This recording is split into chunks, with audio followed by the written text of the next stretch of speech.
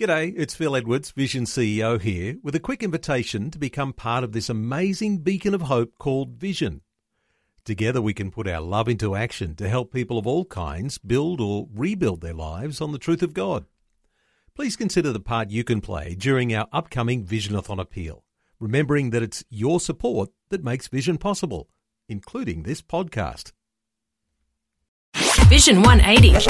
Live different. Different. Morgan. Hey, Morgan. Hi. Thank you so much for coming in today. I'm so excited about this Facebook page because it has so many likes, and I have the founder with me in the studio, which I found out I've actually have liked before you came in through my friend Chelsea. Small world. And your friend too, which is a really small world. So it's called Pursuing God's Best. What is it all about? You've got 57,000 people like it and are part of this page. What is it all about? It's all in the title, really. I just really felt I wanted to encourage people to just pursue God's best. The name used to be Waiting for God's Best. So it's all about just setting your eyes on God and pursuing Him in everything. But the main focus of the page is in regards to relationships.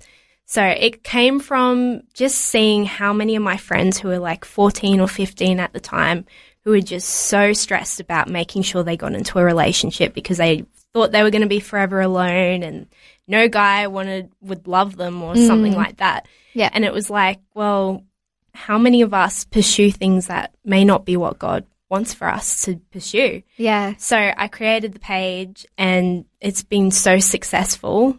I think that says that there's so many people out there who just need that reminder to set their eyes on God and just run straight for Him. And whatever comes from that comes from that. So. That is so cool. So when did you actually start this page? I think it would have been about 3 years ago. So a growth of over 50,000 people in 3 years is pretty good. We'll have to set ourselves up with our page as well. That would be awesome. So you were telling me just before off air that you actually set up this page before, like when you're actually in a kind of dating relationship and this page is for single girls. So funny. I know, it is funny, and I think a lot of people think that's very hypocritical of me, but I just felt it on my heart, and I was like, I have to listen to God. I didn't understand it at the time. I was like, why am I doing this if it doesn't really apply to me as such? But God does amazing things, and it's booming. So how does this page, what's the aim of this page, and how does it like make you feel as the founder of it? So the aim of the page is really just to get people to take their eyes off of what they want and just set it on God. And for me, that's a really important reminder because so many times I want God's will to be my will. You kind of sneakily manipulate everything.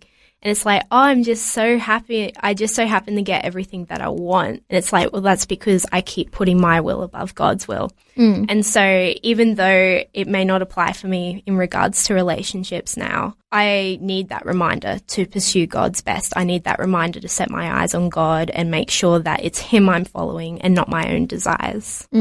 So have you had any testimonies, any people contact you through this page and say, thank you so much. This has actually really helped me. We actually get quite a lot. We also get a lot of people asking for advice regarding dating situations, and it always moves my heart because there's so many out there who, particularly girls, who will practically sell everything they have to keep a guy around.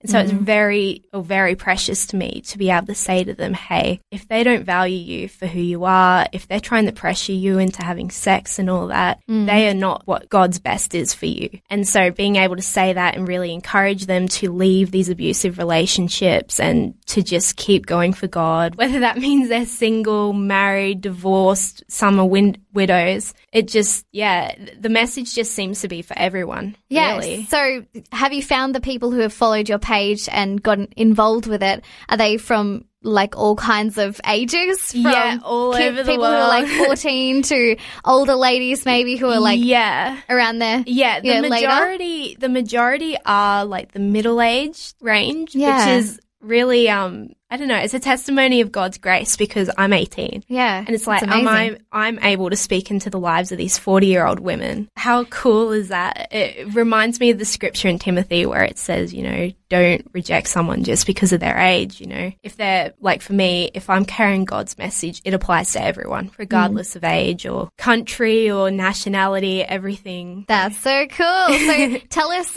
quickly about your own personal journey with God. When did you come to Jesus? I would have been about 13, 14 at the time. It's a hectic story. I didn't come from the greatest home. Like, my mum was a Christian, but my dad was an atheist. So, or he would say agnostic, but he's pretty atheist.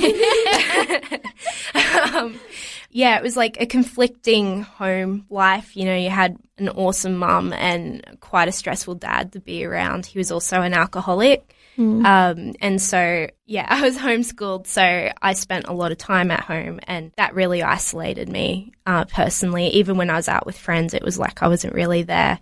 And so I was actually really depressed and suicidal for quite a number of years. But I just kept feeling like I needed to keep trying, like something was going to happen that would make it all worth it.